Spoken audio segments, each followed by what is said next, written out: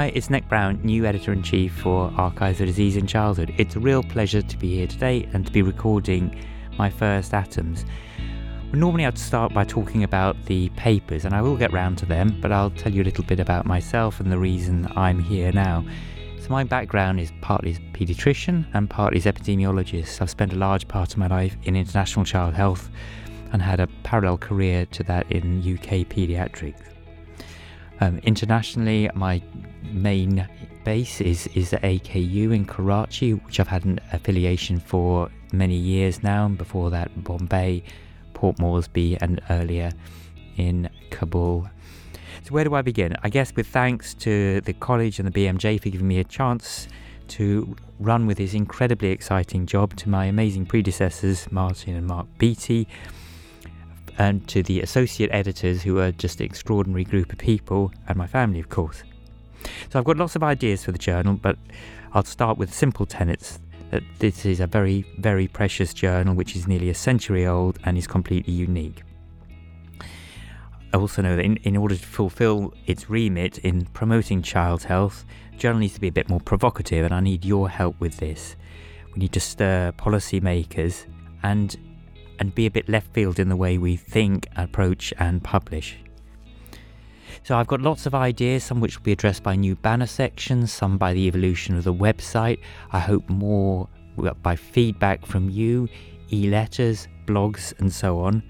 And I've expanded the remit of the editorial team by introducing some new names. These include, for Global Commissioning, Trevor Duke; for international in an advisory capacity, Zulfi Bitter; from Moscow, Professor of Pediatrics there and President of the EPA, Leila Namazova-Baranova; a new geneticist, Diana Barali; a new Drugs and Therapeutics section editor, Dan Hawcutt from Liverpool; a new intensive care AE, Rachel Agbeko from Newcastle; and from Philadelphia, Cynthia Mullen, who is head of paediatric ED.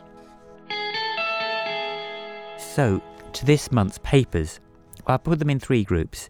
First is thinking beyond clinical medicine in low and middle income countries. Most of the literature we read is in standard format with quantitative outcomes and exposures. Trevor Duke and his colleagues in Papua New Guinea have done something very interesting. They've looked beyond this in terms of TB care. This is a complex illness with many components, and much of what they've done is to look at qualitative components which may enrich life quality for children and their families. This paper rewards reading and rereading. On a completely different spoke, thinking beyond standard health economics in high-income countries. So looking at obesity, a subject which has literally been many times round the block. So we know now, after multiple studies, that obesity is largely refractory to pretty much all interventions except for bariatric surgery. The evidence for the latter is based largely on work from the US and Scandinavia. So there's no harm in publishing a paper which shows UK outcomes. Interestingly and reassuringly, this shows a similar effect size. So White et al. Show a mean reduction in BMI at 1 year post-surgery of 14 kilos per metre squared, which dwarfs the usual other interventions, lifestyle, statins and metformin, whose effect sizes range from a Z-score of minus 1.2 to minus 1.4, so only a small effect size of equivocal clinical benefit. So that's certainly a paper to take a look at.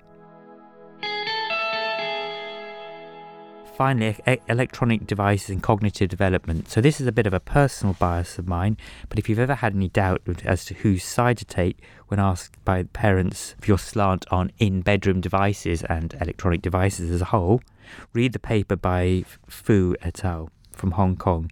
It's a cross-sectional paper with the inherent problems with that in terms of causal inference, but this is a strong piece of work. It shows that the presence of a TV or games console in the bedroom significantly negatively predicts preschool cognitive and social development, and is dose-dependent in that restriction partly ameliorates the scores. So you can draw whichever outcomes you want, but this is a powerful observational piece which I hope will get you thinking. There's a lot more in this month's issue, including several pieces on non-accidental injury, which take our thinking several steps further. So thanks for listening to everything I've had to say. There'll be more next month. Do please read the issue fully. There's a lot of stimulating papers in this month, and in the main ADC, in FNN, and in alternate months, of course, in EMP. But for now, I'll sign off. Thanks so much for listening. Enjoy the journal, and happy Christmas.